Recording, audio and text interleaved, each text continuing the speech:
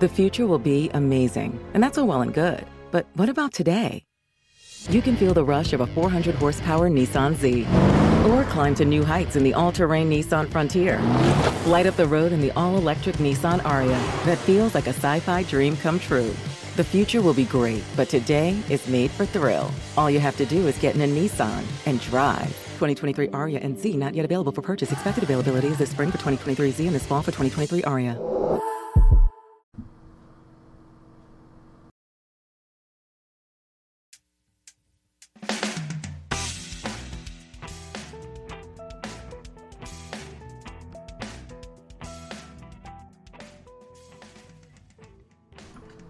Hello, how are you folks? This is Jim the Keys bartender coming to you from Key Largo. I'm turning, wow, that music went right up. I am so sorry. I am not the best sound person in the world, but I do appreciate you listening. Welcome back again. What were they thinking? That sounds like a negative, but it's more of a interrogative or a question. What were they thinking? That's my father's been doing a lot of downloads on pictures on Facebook. It's usually a big, I'm in my late 50s and stuff like that. But when you ever say, mom or dad's on Facebook, you just wait for the embarrassment to ensue. My dad, on the other hand, he's pretty good tech for a man who just turned 80. So I'll post a picture in the title of the show if I can master the sizing technique that makes it. I know, this is me. I had mastered the sizing technique. It just take me a little longer to do it. No problem. The crowds are still here in the Keys. It is a beautiful day. It is in the mid-70s right now. It's probably going to hit in the lower 80s. The crowds are still here with children. I mean, don't they have school? It's a couple days after Easter and a little less than 2 months left to school, and usually they don't have spring break. I guess people are doing it whenever they want. And once again, Florida being one of the places that opened up first, that's where most people have been planning their vacations, and I guess the rest of them will be going other places once things open up. But without foreign destinations open, I guess they're funneling more places to places that have access, and that would be Florida. We offer access to people like that.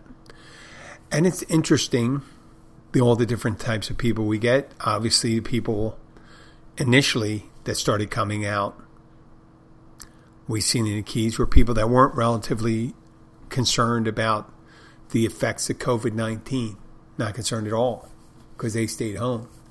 Now we're starting to see people that just had enough of it, but they still concerned about the protocols that go into protecting them and their families. And I dealt with a younger couple. They must have been in their early 30s, late 20s, with a small child. I'm not going to say their name, but they had the wipes and they were wearing the mask when they were dealing with my side business, which was notary. And they were apologizing. I said, "Oh, I understand completely." I didn't tell them I was a bartender on the side, because that's one of the things with the notary. You don't promote outside businesses. What you do it, and I can promote the notary business while I'm here. While I'm on the radio, I don't promote the podcast when I'm doing notary work, because you're not supposed to do that. It's unethical.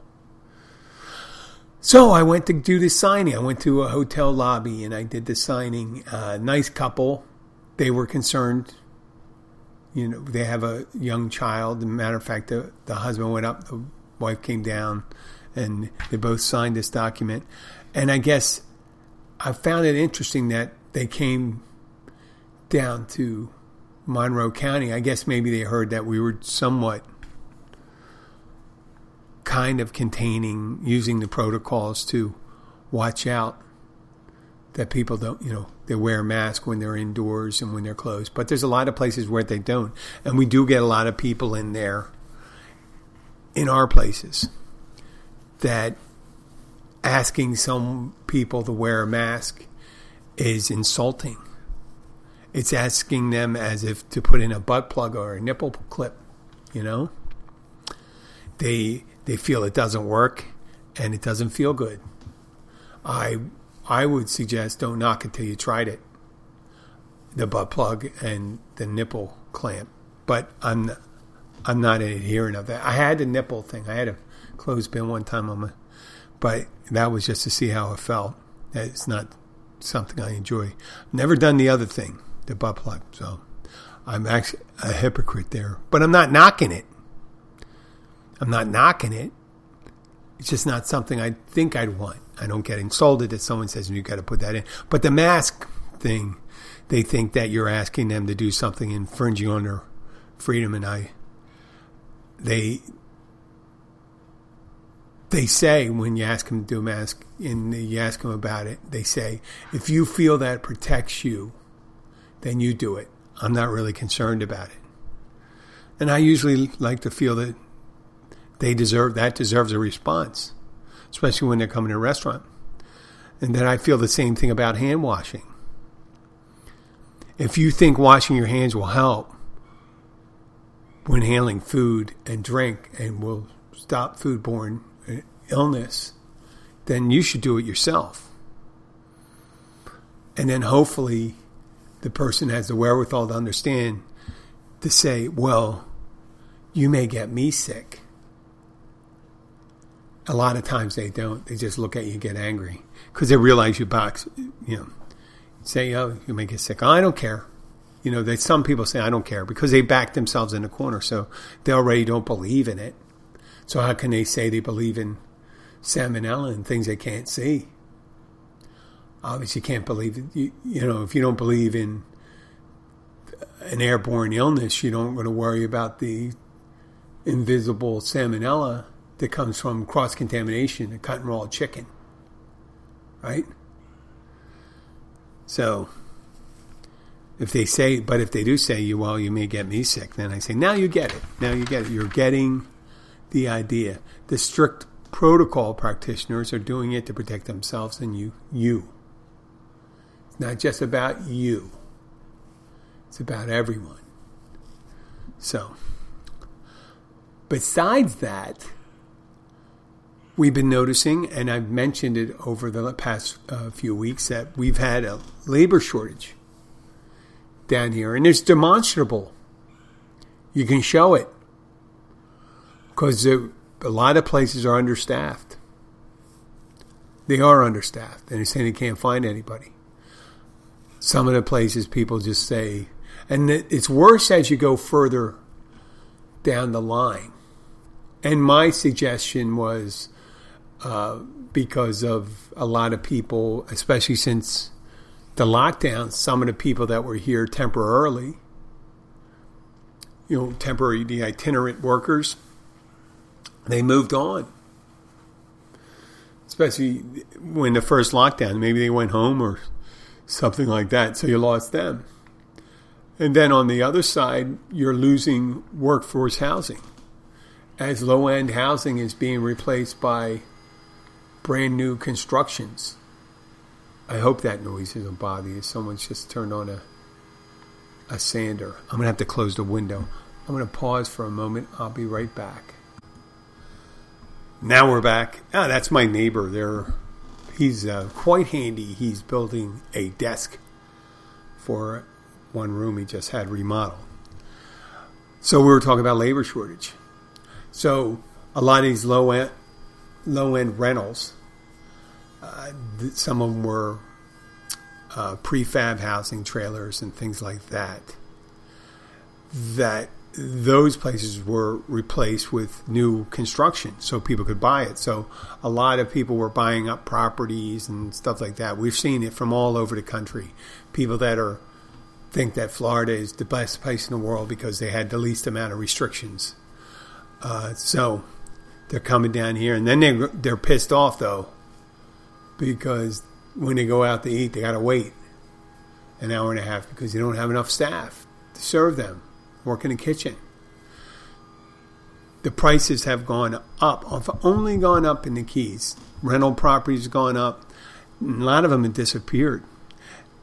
But the biggest theory for that, the correlation was between the loss of labor pool, was the additional funding for unemployment and stimulus payments.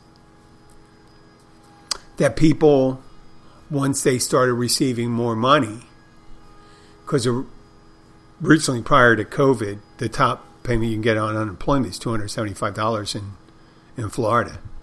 $275 would barely keep you in a tent in the mangroves down here, let alone keep you in a rental property. But you add another $600 on top of that, then yes, you could live down here, not high end of the hog, not high off the hog, but you could live down here with the additional funding. So I'm sorry, that noise is still going on, but what am I going to do? It's just one of those things. It's going on for a while. It's just someone running a sander and shit like that. So when you got these people, especially at the lower end of the wage, they decide to say, well, listen, I could go in and I can make, if at $15 an hour, 40 hours a week is $600. And that's the additional money, right? Especially low end. If you can just get the money and not do the work. And if you see no value in your work or no quality of working that helps you, then it's even easier. If you really hate your job, you just do it. It's I'll tell you, public relief is a dead end. Very few. You see some stories about people doing well, becoming like a working man's poet, a working class poet or something like that on public relief. Every so often you see someone, rags or riches stories. But for a lifestyle choice, it's really not much of a high-end lifestyle choice. And if you see no redeeming quality in work, then it's even easier for you just to accept the money and not go into work. I, on the other hand, don't see a dead-end job as a dead-end experience. I see it as an opportunity to raise the bar. I mean, you could show people how to do the job to a high standard, committed to a high standard of quality, delivering, if it's a service job or just menial labor, there's a certain high end. And you can use that feeling saying, I can do better than this by working hard and then looking for another opportunity. And use that difficult experience of working a job that's hard, difficult, and unrewarding as incentive to get a job that's better. I always thought I really didn't want to be stuck in a job, even if the money's really good. I don't want to be stuck in a job that I'm going to get tired of. It gets menial. Jobs get menial by the way you behave going into them, the way you experience the day, the way you get ready for work, the way you feel about going to work, the way you value your work. That's really menial. So some people weigh the value of their work by the compensation they receive, or some people weigh it by intangible rewards they have, like the meaning, the physical fitness. Like when as a bartender, I could look at it and people say, you're just a bartender. Well, I believe there's certain skill to becoming a good bartender. It's providing customer service, being able to do your job, being able to bartend, being able to talk to people, somewhat entertainment, sometimes as a counselor, sometimes as an answer kiosk, where someone says, hey, I got something to do, and telling people whether you know or you don't know, and just generally all around. I treat it as that, and I treated it's not only just a way I can make money, which is better money than I would receive on relief, but then I get all these other benefits. Physically, I'm up and about. It's not a tough job. It's not as tough as carpentry, but you're on your feet for a long day. You do move around a lot, somewhat physical. And it's a cash cow when you think about not just the money you make, at the ideas I got. All the ideas I got for my side businesses, for the podcast, for the notary, came from spitballing ideas off people while I'm working. It's fun. I socialize. When I was single, it was a way for me to meet different women, which was great. It was limited that way because I pretty much settled down when I left working for Treasury and came to bartend down here. I had a year or two. I had about 2 years free, or a year and a half. But it was well worth it. All those things. That's made it better. And the tougher the job, and I don't view it as tougher. When I ever get bored with the consequences, normally you can think about what your day is going to be like. And if you think your day is going to be the same as yesterday, and you didn't like yesterday, then you'll have a problem. If you're sick of the same things people say, the same things they do, the same behaviors they have, then yeah, that could become drudgery. But if you look at it, every opportunity as a challenge, as a difficult job, it's like working out. You know, you need about 3-4 difficult jobs in your life so you can get some perspective. Really hard jobs and say, well, listen, if I really want this job, and they could be hard work or drudge work, meaning working at a place you're really just drudgery. It's boring. It's not unfulfilling. Or hard work where it's physically tough on you at the end of the day. When I was doing carpentry, sometimes when you're working, your just body is shot at the end of the day. But I treat those jobs I had that were difficult, and I had more than 4 or 5 difficult jobs. I'd have to say maybe 12. Maybe. I got to think about that sometime.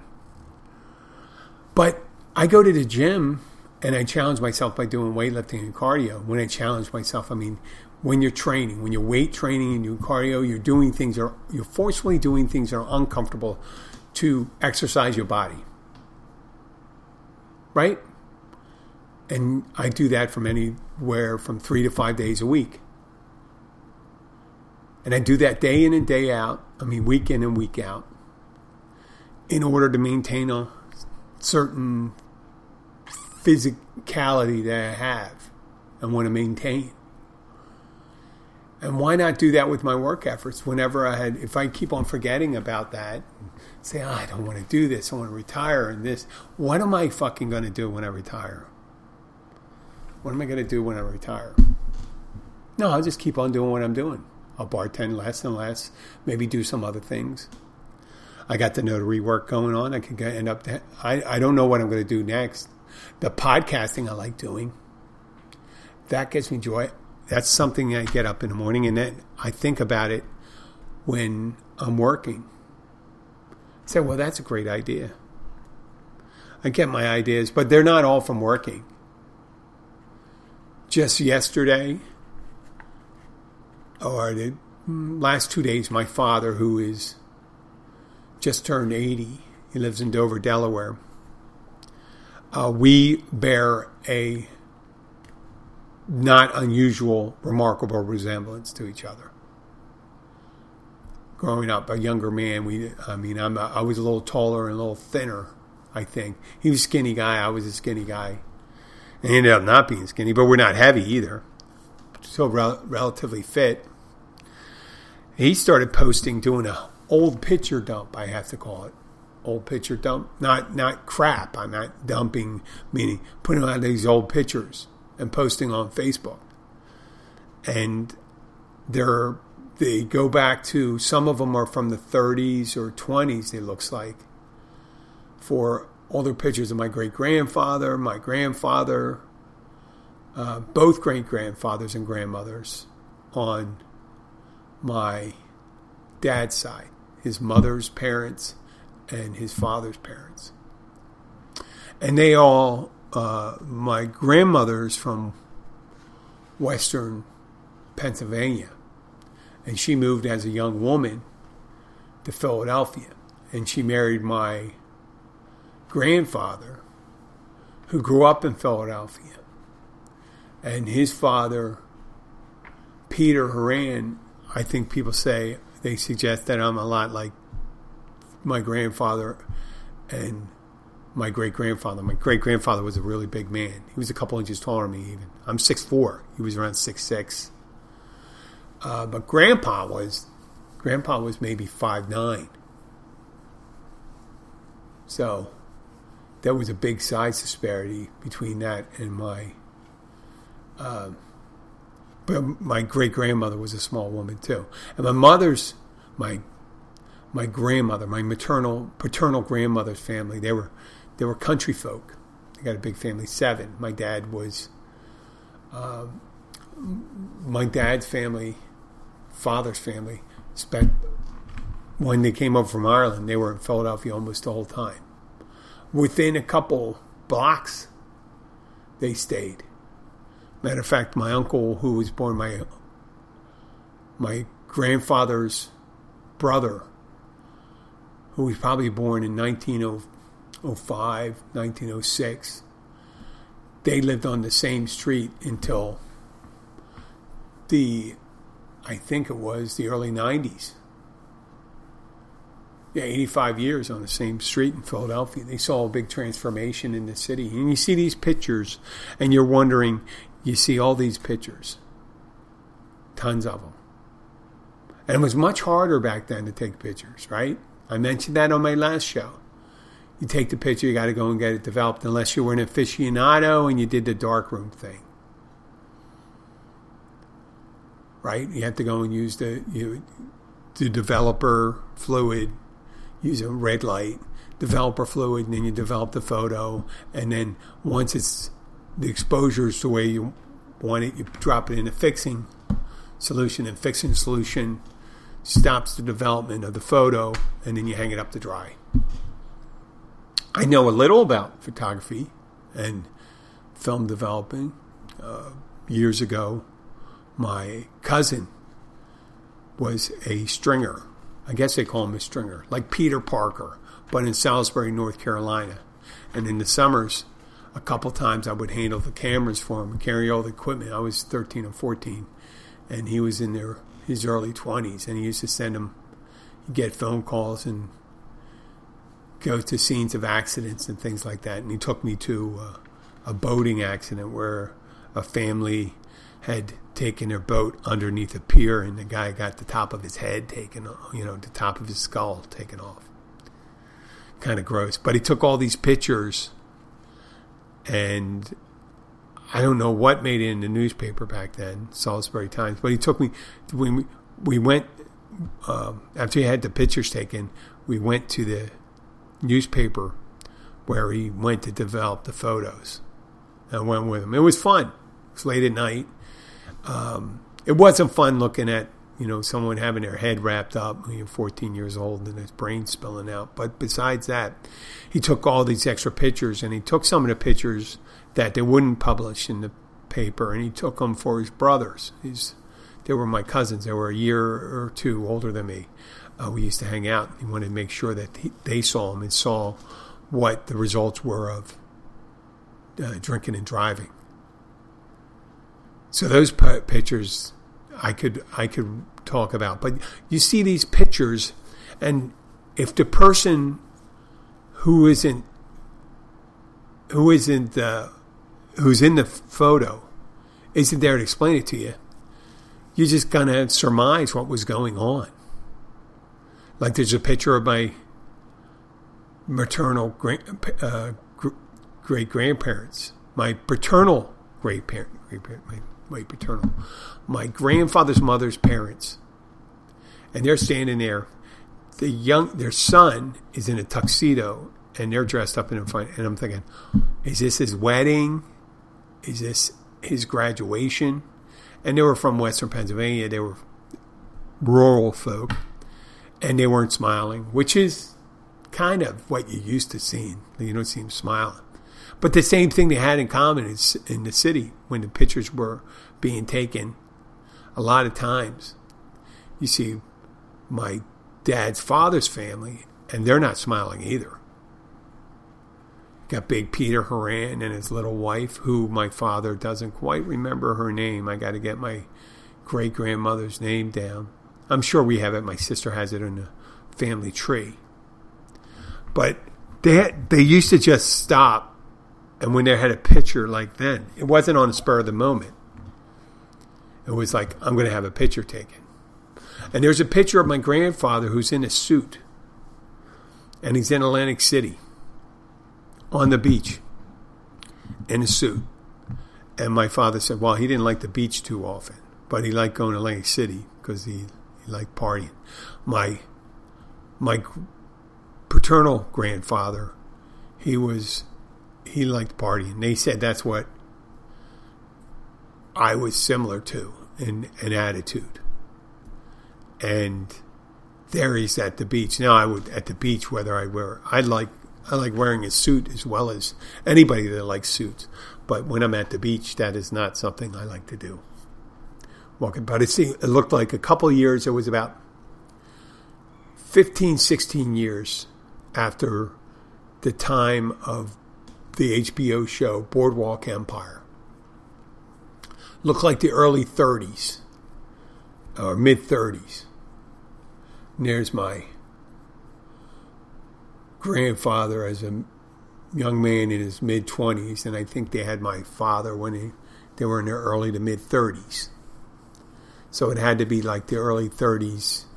You can just tell by looking at his face that couple of years must have been some tough ones. But you wonder what he's looking. He's wearing a suit. He's looking out at the beach, has his picture taken. And people just didn't take pictures back in the 1930s. They had to be ready for it. It's not like, I got this camera here. Let me get a cell phone. Let me take a picture. No, it's you bring your camera down to the beach. That's your intention, is to take a picture. Now, in the 50s and the 60s, when a lot of these other photos, my father's, in 41, he was born, so he's an infant in June 1941, and I can just, by looking at it, I could tell, well, now it's just by looking because the date's on it. It was 6 months before America ended World War II. And things were just picking up then from the Depression. And you could see my father being helped by my grandmother, my grandfather.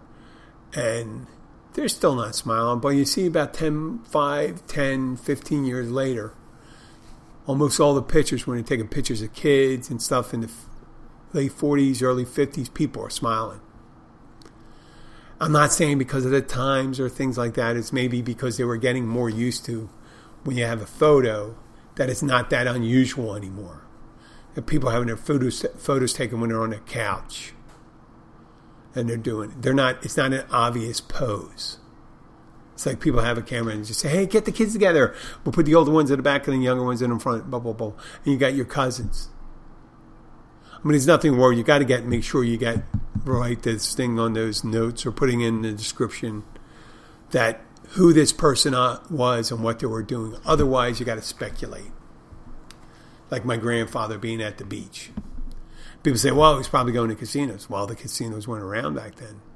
There was no gambling in LA. I mean, there was probably gambling, but it wasn't state-sanctioned gambling. That didn't come around until the late 70s. That was a revive. When my grandfather had a picture taken of him in Atlantic City was it. It was the shit. The mid-1930s, that a huge, big-ass saltwater pool outside. They had the boardwalk. They had all the rides. And it was just the place people went from New York City from Philadelphia. That was the place to hang out, Atlantic City. Yeah, people didn't make fun of the Jersey Shore. And there wasn't, people did go down to the beaches in Florida in the 30s and stuff like that, but it was nothing like it was in Atlantic City. I guess that's just the way it was. But I love those pictures being posted, and you're trying to think, well, what were they thinking? What was going on at that time? 6 months before World War II. Before we entered World War II, the bombing of Pearl Harbor was December 6, 1941, right at the end of the year. You can see there's a little relaxation. They didn't know. They didn't know at the time. They're holding up my dad. They didn't know there was going to be... Europe was ensnarled in it. Britain was stuck on its island. France had already lost. And I think Germany was already heading into Russia at the time. So you can kind of think of things when people are in the military. And I saw some of these things. Some uncles, one was in the 8th Army Air Corps. He was an airplane mechanic for the same squadron that the Memphis Belle was in. It was one of the bombers that did the most frequent trips, bombing runs in Germany. You can see them smiling, It wasn't all, it's war as hell, but it wasn't always that. And I know it was probably different for the guys in the Pacific and the guys that were on the, later on in 44 and, on the mainland in France or Italy. But on that lighter note, I do appreciate my dad posting those pictures, and I will post one of them. I don't know which one yet, but it'll be the title cover. So what were they thinking? You're going to think I'm something negative. On another note, my dad already has about 10 times as many baby photos as I have. And supposedly I was the worst baby in the world, so I can understand why people didn't want to take pictures of me. There may be a baby photo of me out there. There's one where I'm like 18 months old, I think. I got like one of his formal studio photos where you're in the short pants, you're in a suit with the short pants that they give the kids. Stuff with my sister, who's in a little dress and stuff like that. We're sitting together. Well, I'd like to thank you for listening. If you are in Key Largo, I want to say something about the Catch Restaurant. It's at mile marker 102 Oceanside. It's open every day of the week for lunch and dinner. Happy hour from 3:30 to 6:30, Monday through Friday. Check for live music on Saturdays. They do wonderful seafood and 9 seafood dishes. If you get your own catch, bring it in, and we'll prepare it for you. So that's the Catch Restaurant and Bar. It has a full bar. Come in and see us. And if you do come and see us, make sure that you're going to Catch Restaurant and Bar, mile marker 102, Oceanside, that you tell them that the Keys bartender sent you. And if you like the show, please, if you like the podcast, please share with your friends. Like us on Facebook, Twitter, Instagram. Send us an email if you have any requests or observations. The email address is jim@keysbartender.com. Thank you very much and have a great day.